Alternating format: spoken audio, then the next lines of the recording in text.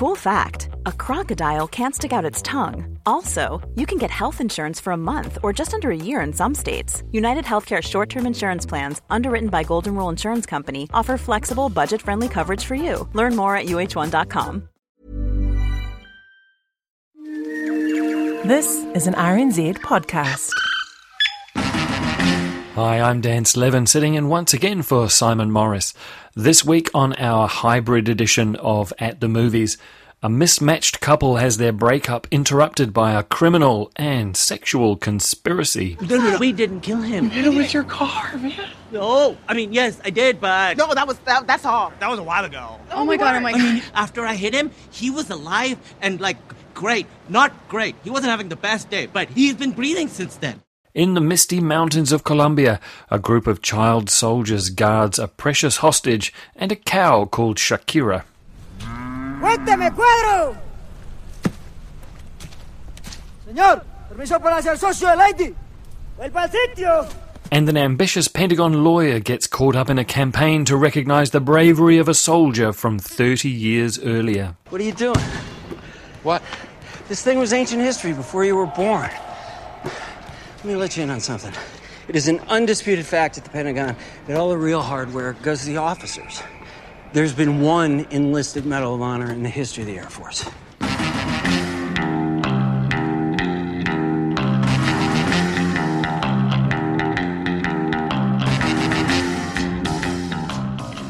Win the amazing race, you need to be a team, you need to be on the same page. I feel like I'm on one page of the book and you're like reading a magazine. Yeah, I would love to be on the same page as you, but you're always locked in your office editing that movie. It's not a movie. This is a documentary about corruption in the educational system. How would I know? You won't even show it to me. I'll show it to you whenever you want. Okay, great. How about tomorrow? I can't do it tomorrow. I'm rendering the animation.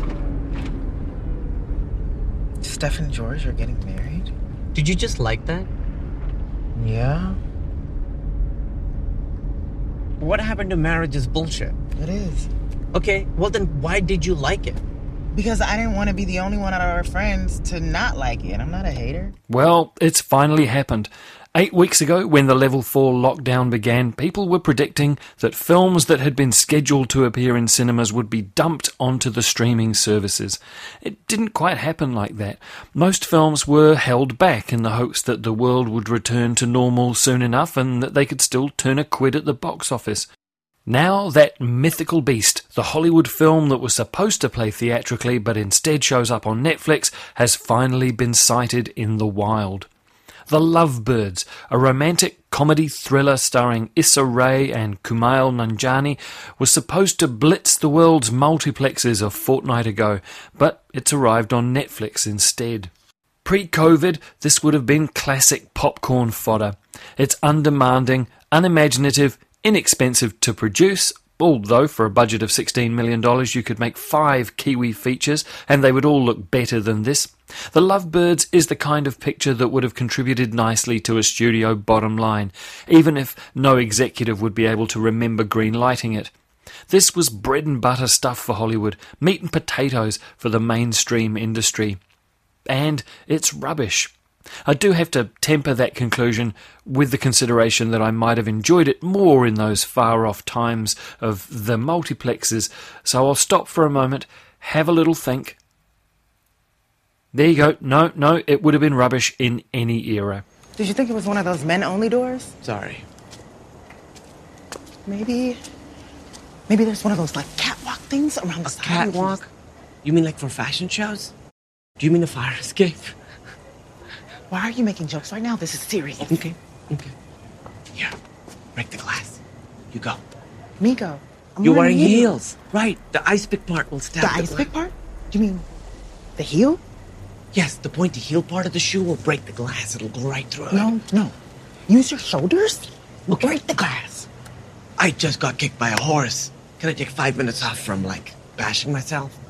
Issa Rae, a generally appealing screen presence who is perhaps best known for her TV shows Insecure and Awkward Black Girl, plays Leilani, who's been in a relationship for 4 years with Gibran, played by Kumail Nanjiani, a stand-up comedian who made his name as an actor in the story of his own wife's life, The Big Sick, a few years ago.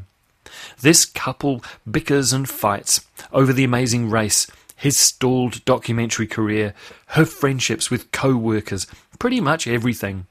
In a car ride on the way to a dinner party, they finally break up, and Gibran, distracted by the fight, hits a cyclist who, despite his injuries, immediately rides away. Before they can make sense of what's going on, Gibran and Leilani's car is commandeered by someone who says he's a cop. This guy's played by Paul Sparks. But when he catches up with the cyclist and then finishes the poor guy off by running him over several times before disappearing into the city himself, our hero couple realise that something is indeed very wrong with this situation. On top of being the only witnesses to a murder, Gibran has the victim's blood on his jacket, and their car was the murder weapon.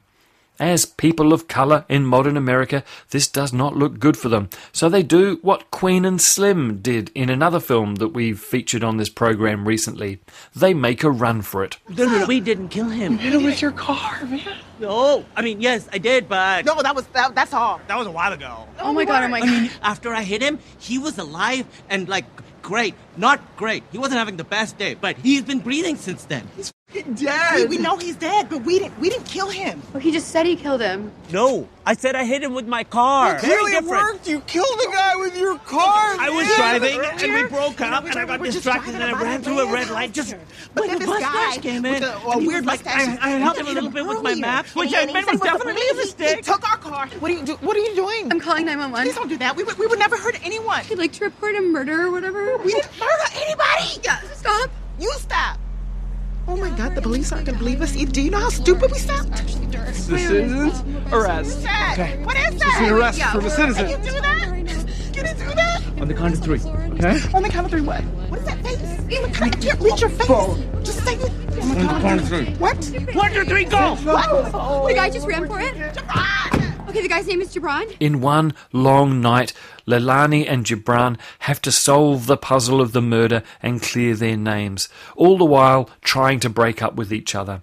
It's a classic high-concept setup, but it's let down by the fact that none of the pieces really fit together in any satisfying way.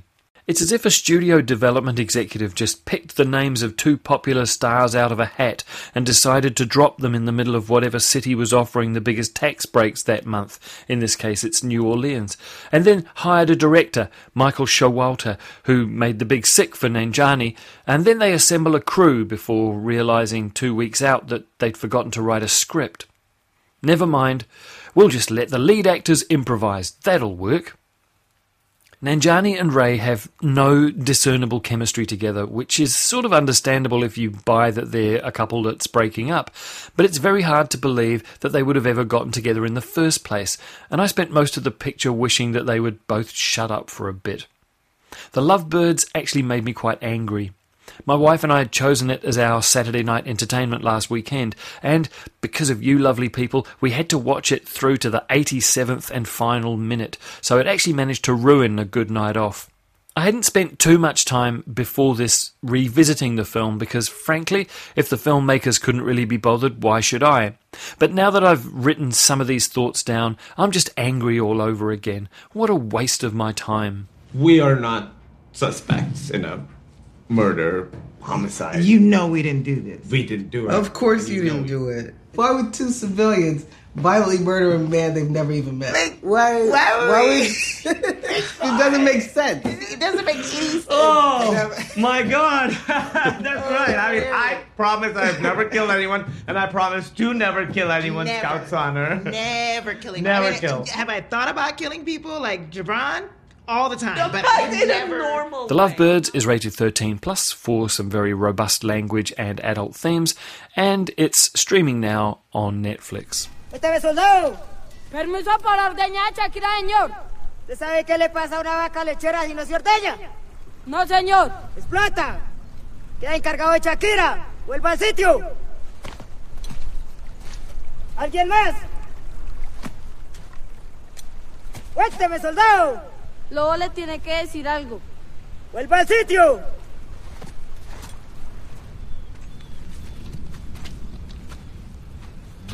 ¡Cuénteme, cuadro!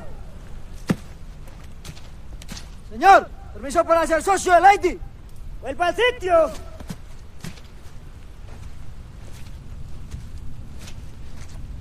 ¿Eso es verdad, soldado? ¿Quieres ser socia de Lobo? Sí, señor. ¡Apruebo ese matrimonio! As the picture theatres have been reopening, it has been the arthouse distributors that have been quickest off the mark with new material. And films don't come much more arthousey than Monos, a cracker of an atmospheric drama from Colombia. Some of you will have seen it during last year's International Film Festival, but I'm very glad to see that it has been given a local release in cinemas because it's one of those films that will lose a lot of its intensity in a domestic environment. Monos opens in the misty mountains of Colombia. Without anything in the way of exposition, we soon realise that something terrible has happened. Monos, or monkeys, is the name of a squad of child soldiers alone in the mountains, living in some kind of derelict concrete bunker, charged with guarding a precious hostage. We don't know whether this is a fictional present-day civil war or some kind of post-apocalyptic battle for resources. Some of the uniform choices worn by these kids are straight out of Mad Max. In any case, times are bad, and only the occasional visit from a weird little character called Messenger seems to instill any discipline or order. On his latest visit, Messenger brings with him a new mission, a dairy cow named Shakira, who they are to milk and protect, because looking after it will prove to the poor locals that this army, known as the Organisation, is on their side.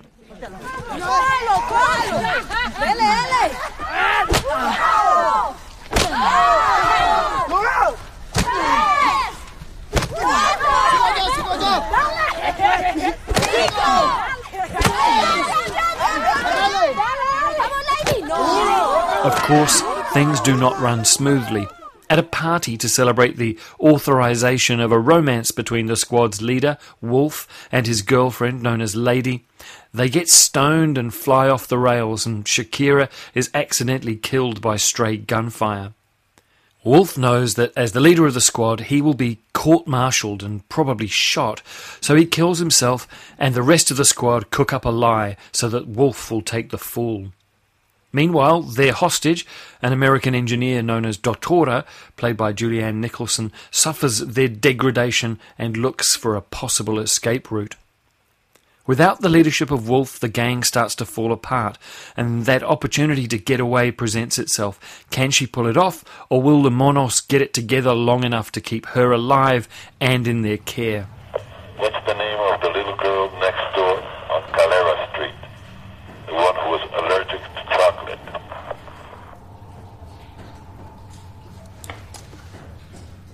Laura.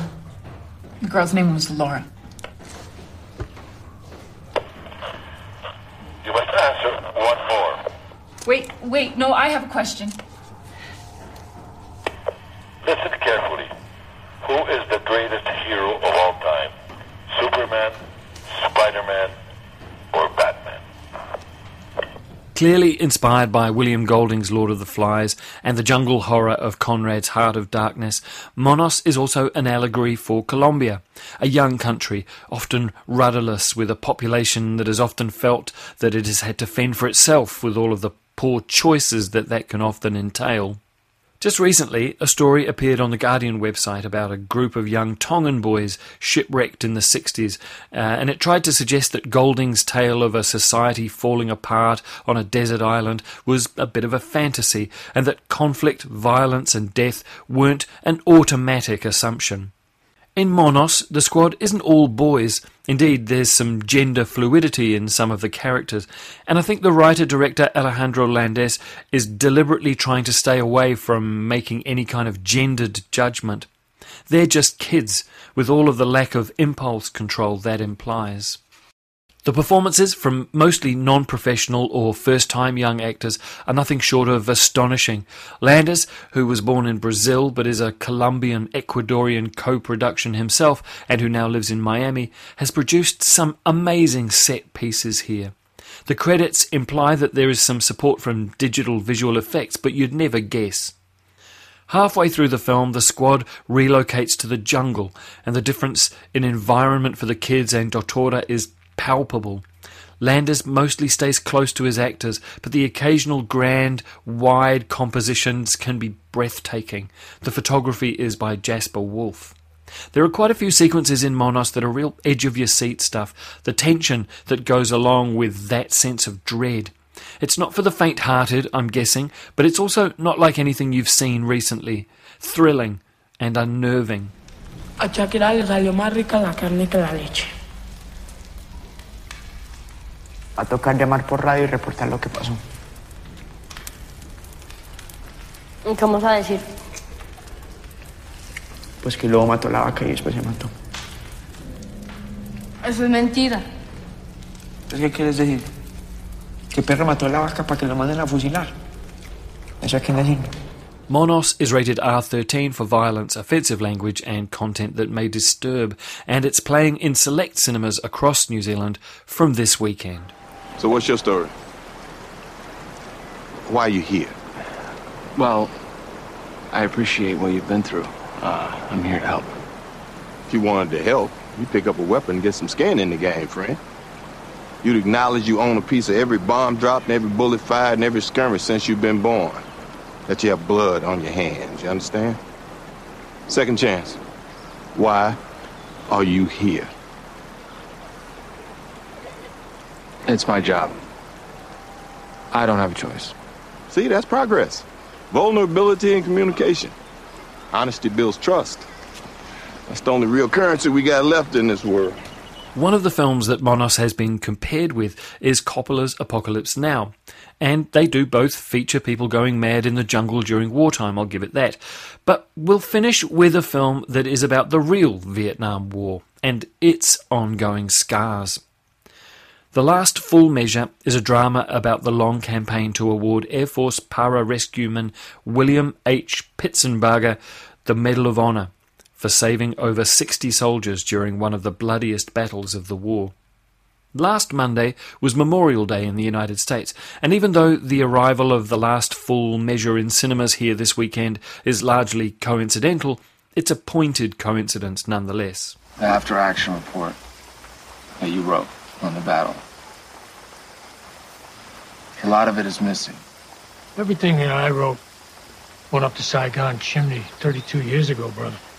Look, I talked to a lot of the guys in Charlie Company, and no one seems to know. I mean, who even thought up Operation Abilene in the first place? Company CEO, Matty Holt. Madison Holt? Colonel. He's a big shot in Washington now, I think. Yeah, Senator Holt. Maybe you're gonna be Secretary of Defense one day. He was a good CO. It was a very bad day. The Last Full Measure is told through the eyes of a fictionalized Pentagon lawyer played by Sebastian Stan. He was Bucky in the Marvel Cinematic Universe, you might remember. In fact, a few of the heavy-hitting cast of this film also had roles in those superhero pictures. Samuel L. Jackson, William Hurt. They appear alongside the likes of Christopher Plummer, Diane Ladd, Ed Harris, Bradley Whitford, John Savage, and the late Peter Fonda in his final screen performance. Fonda, in fact, is fantastic as a veteran with a desperate case of PTSD, one of those saved by Pitsenbarger, and with a terrible survivor's guilt that has haunted him for decades. People around here think I'm a goddamn vampire. Maybe they're right, too, because I ain't slept in the dark for 32 years. Know what I'm saying, sir? You know what that is? Yes. No, I don't. Yeah. Big Red 1. 1st Infantry Division. Baddest goddamn GIs ever laced to boot. Is that loaded? You know what you call a gun that ain't loaded? A fucking stick, sir. You know what, Jimmy? Can I call you Jimmy? I'm a civilian, so you don't have to call me sir. The only reason I'm talking and not shooting is because of Tully. He said this is all about Pitts getting the medal. Ain't that right? Right. Absolutely. Because I don't give a shit about you. I don't give a shit about anything. I just want to be left goddamn alone. The Pentagon lawyer, played by Stan, is named Scott Huffman here, and he's an ambitious, career-oriented guy, on the fast track to a big government appointment and a long career, maybe even politics.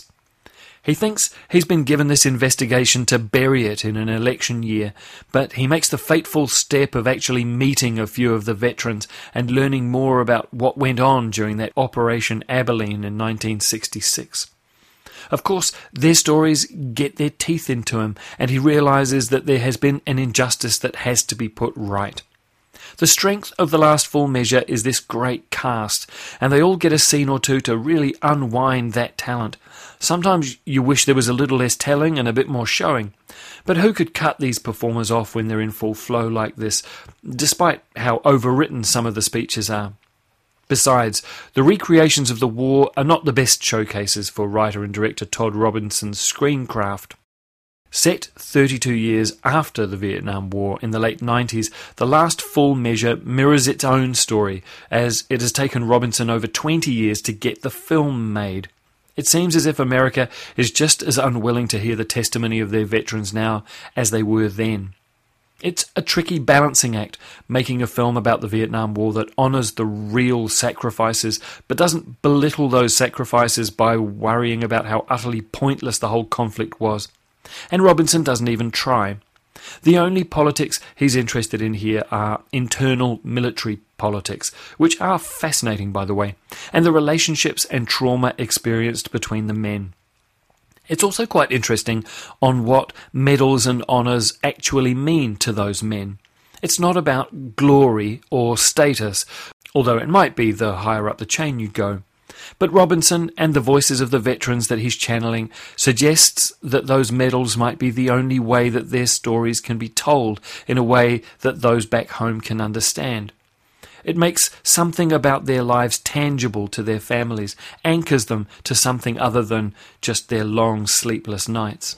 So you know, I can't find a chain of command endorsements in the Pitsenbarger file. So put it in your report. I'm missing something.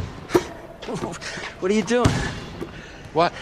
This thing was ancient history before you were born. Let me let you in on something. It is an undisputed fact at the Pentagon that all the real hardware goes to the officers. There's been one enlisted Medal of Honor in the history of the Air Force. So somebody makes endorsements disappear because the guy's enlisted? It's not a can of worms you want to open. The last full measure is rated M for violence, offensive language and content that may disturb. It does have some quite graphic Vietnam War sequences, so be prepared. It's playing at select cinemas around the country from this weekend.